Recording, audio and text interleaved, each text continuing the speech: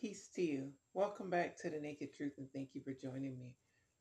It's a weekday. We're going to pick up where we left off in the book of Isaiah, the prophet. We've made it to chapter 9. If you want to read along with me, let's begin with verse 1. And of course, none of this will be read letter, but Isaiah does point to Jesus as we've read in the previous chapter, and it looks like there'll be more of that one in this one. So, beginning with verse 1.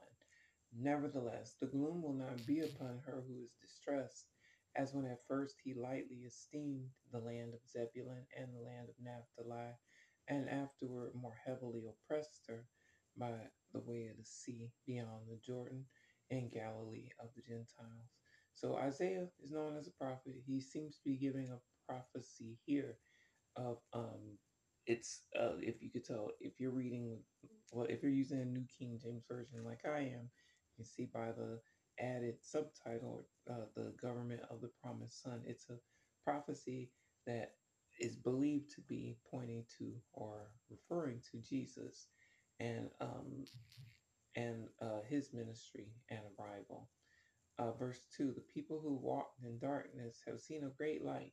Those who dwelt in the land of the shadow of death, upon them light has dawned, has shined. Excuse me. So this prophecy continues in the next verse or two. But before we go further, to talk to, I guess, refer to, figure out who we're talking about. The area, the people, Zebulun, Naphtali, and as always, please forgive me if I mispronounce any of these. Those are two of the tribal names of the patriarchs, and they have areas related to them near the Jordan River, obviously, since that's where most of these events are based. And then what else was there? Um, Oh, okay. So the next verse will help make it make more sense. So we'll just keep reading. Verse 3. You've multiplied the nation and increased its joy. They rejoice before you according to the joy of harvest, as men rejoice when they divide the spoil. So it seems to be, at least from my understanding of what um, um, Isaiah's prophesying, is a turn of events where the people will be oppressed. That's what the verse 2 is about. And I think in the defeat of the different armies that went up against them, whether the Assyrians, the Babylonians, the Egyptians, the different nations that fought against them, and in many cases defeated them, and despoiled them. So I think that's what it's probably referring to, and that's the gloom that's being referred to, and the oppression, the captivity, and all of that. But then that there's a glimmer of hope at the end of it. It seems to be what is, at least that's what my understanding what he's saying. And then um, it looks like there's like a footnote attached to the portion that says and increased its joy. Let's see. Hmm. It looks like there's a different alternate versions of what the script, or there's scriptures that these were um, translated from. At least it looks like it probably have different translations of that passage that they may read. Uh, Most of the people you um, basically took down in your joy. It's talking about the turn of events of going from being defeated to being victorious. It seems to be what the prophecy is alluding to. Verse 4.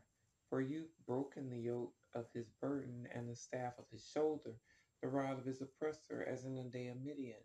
So Isaiah is saying the prophecy includes the defeat of the oppressor. It includes the part of the prophecy started with the gloom, the darkness, the defeat of those neighboring and attacking, invading armies, forces.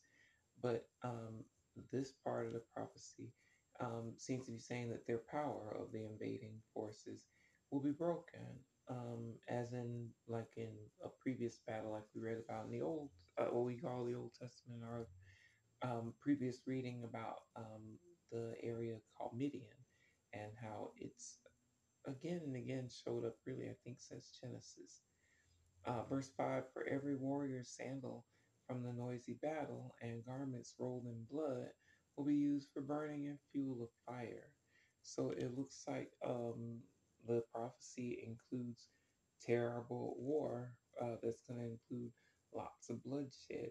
And that it's going to be basically the people are going to be covered in blood. It's going to be so much killing, but that their armament, their clothing they wear, is going to be used for fuel, not for to be decorated. Verse 6, for unto us a child is born, unto us a son is given, and the government will be upon his shoulder, and his name will be called Wonderful, Counselor, Mighty God, Everlasting Father, Prince of Peace. So again, this chapter seems to be alluding to our prophecies about Jesus. And although these weren't the names given to Jesus, these are things that Jesus is called. So in that sense, that's its name. It's like if someone calls you beautiful, you may answer to it. If you believe you're beautiful, you'll answer to it, even though that's not actually your name. I think that's what's being said by these different basically praise titles being attributed to the role that Jesus will play in his ministry.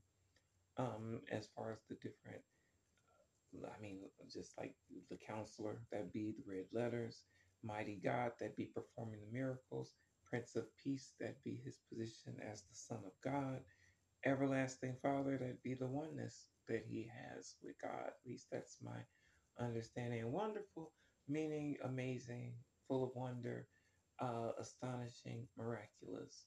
Verse 7, of the increase of his government and peace there will be no end upon the throne of David and over his kingdom, to order it and establish it with judgment and justice from that time forward, even forever. The zeal of the Lord of hosts will perform this.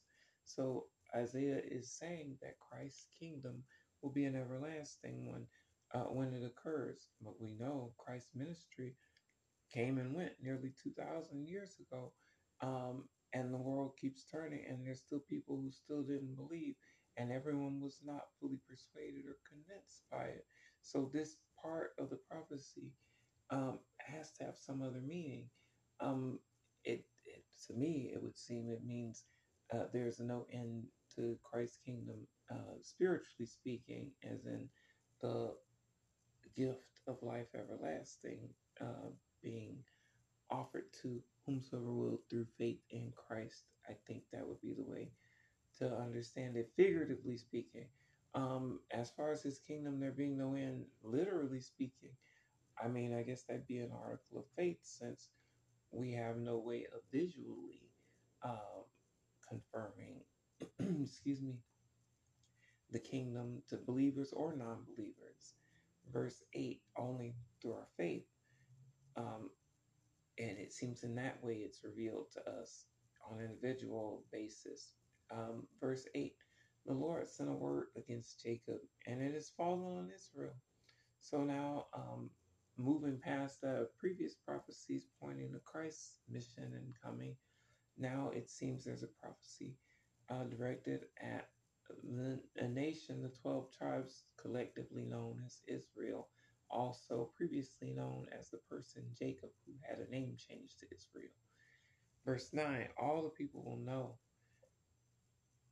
Ephraim and the inhabitant of Samaria, who say in pride and arrogance of heart.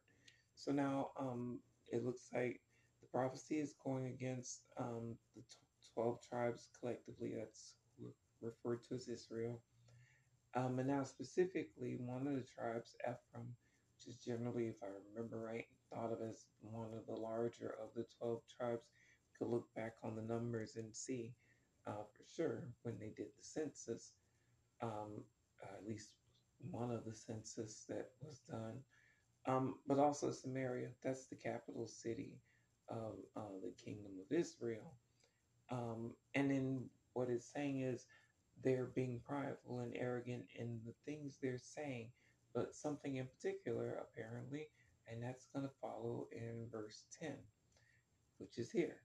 The bricks have fallen down, but we will rebuild with hewn stones. The sycamores are cut down, but we will replace them with cedars. So it seems the offense that the people are committing, the arrogance, the pride, in saying they aren't going to be stopped. They realize that invading armies may have defeated them and messed up their places of worship, because remember, they have lots of different entities that they worship, not just one, not just two.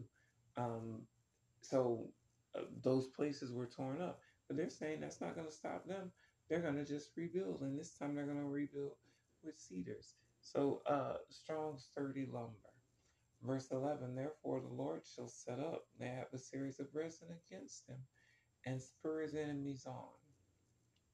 So if I remember right, Rezin is the king of Israel, and if I remember right, the enemies among them are the king of Syria. That's who was who they were having issues with at this time. But let's keep reading. Verse 12: the Syrians, yeah, before, and the Philistines behind, and they shall devour Israel with an open mouth. So the prophecy here is not good. It looks like the Israel nation, not yeah, just like in modern times, the nation known as Israel, also known as Palestine, generally referred or to and thought of as the Holy Land. That same Israel.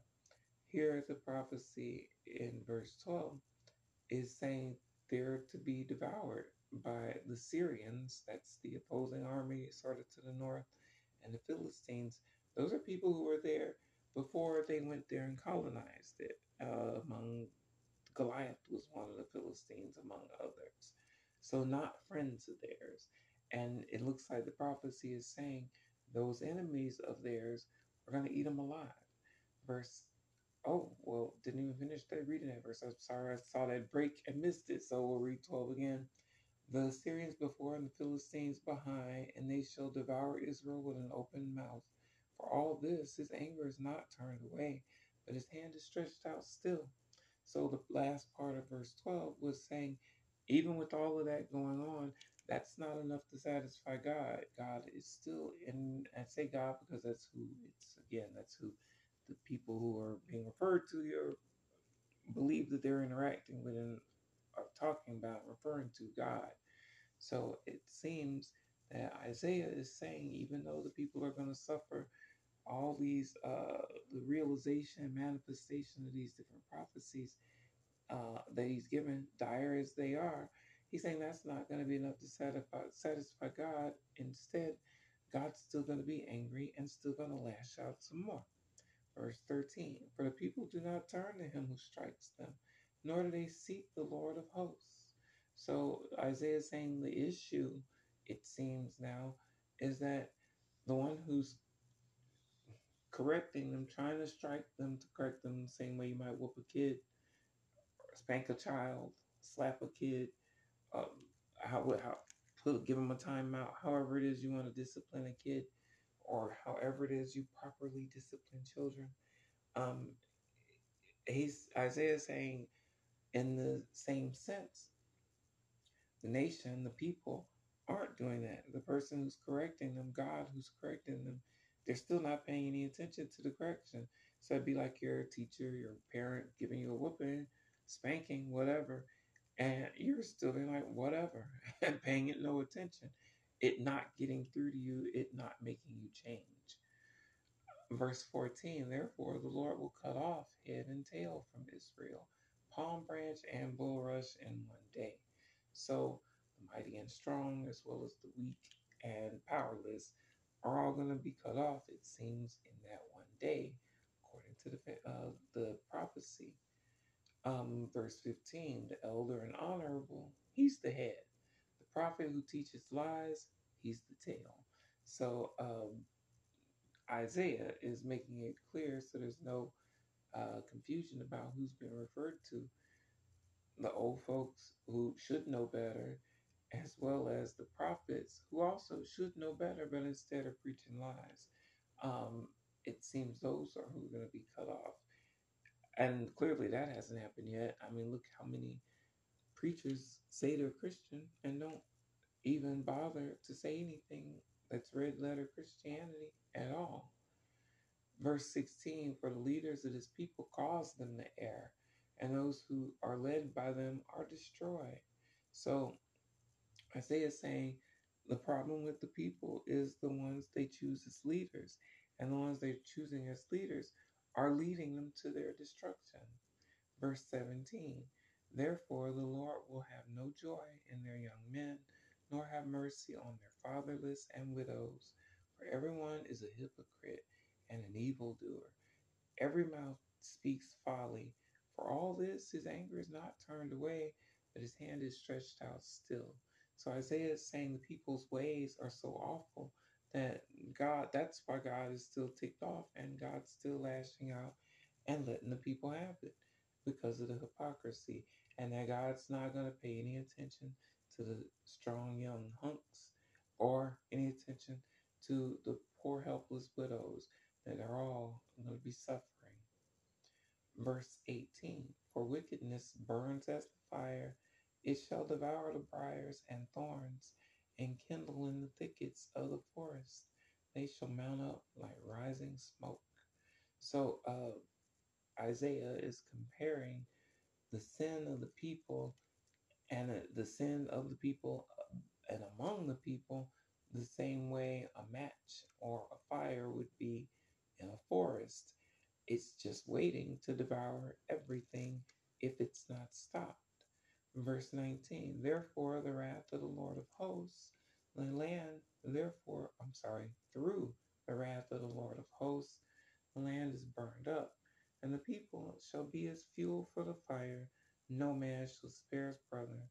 So, in the same way that the forest with the little fire turns out to just be fuel for that fire, even though the fire starts out small, it looks like Isaiah is saying the prophecy is the people are going to be the fuel for the fire, and the fire is going to eat them all alive, going to burn them up.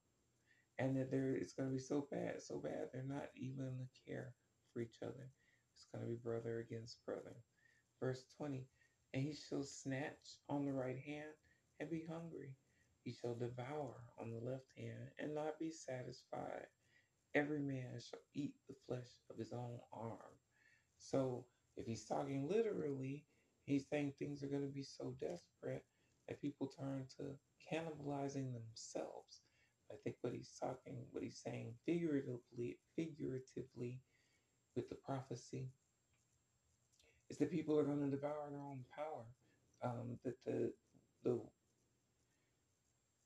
the things that make, say, like a nation strong are going to be the things that that nation destroys. Like in America, the one strength that generally around the world is associated with it as a strength is its democracy. But when things like with elements of it like voter suppression and like long voting lines and like the criminalizing people, telling people you can vote like they did in Florida, and then arresting them after they vote, um, mistakenly in some cases, things like that. Criminalizing people giving out water in the voting lines, stuff like that. All those sort of things are what's destroying itself. Those things are against the democracy itself, and yet people are passing laws to make them codified so that they actually do destroy the democracy itself. Not to mention the things like the Electoral College, which the previous president ran on saying he destroyed and absolutely didn't. Any more than he built the wall that Mexico did not pay for, any more than he got cheaper, better health care for everyone than Obamacare. He didn't do any of that stuff. He didn't lock Hillary up. He didn't do any of that stuff. And yet, I don't understand it. Verse 21, Manasseh shall devour Ephraim, and Ephraim Manasseh. Together they shall be against Judah. So we saw a couple of the other tribes mentioned earlier. Now more tribes are being dragged into the prophecy in bad ways. Now, the tribes of Manasseh, Ephraim, and Judah are also being pulled into the prophecy. Um, Ephraim is where Bethlehem is. And so, I know that stood out to me. Judah is where Jerusalem is. That's the capital of that kingdom. So it's basically pulling in lots of different tribes, and it seems from both kingdoms are included under the umbrella of this prophecy of Isaiah. And it seems they're going to be tearing each other apart, a civil war. For all this, his anger is not turned away, but his hand is stretched out still. I didn't realize that was part of that last verse.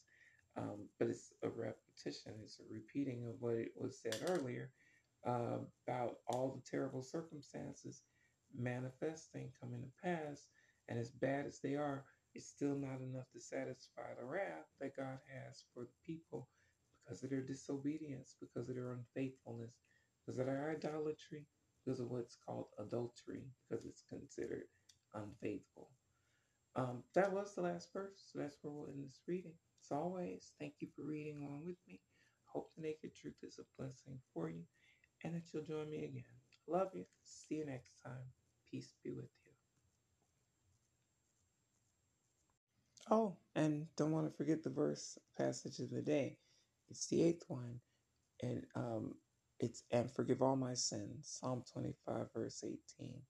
Psalm 25, verse 18, and forgive all my sins. That's the passage of the day. Peace be with you.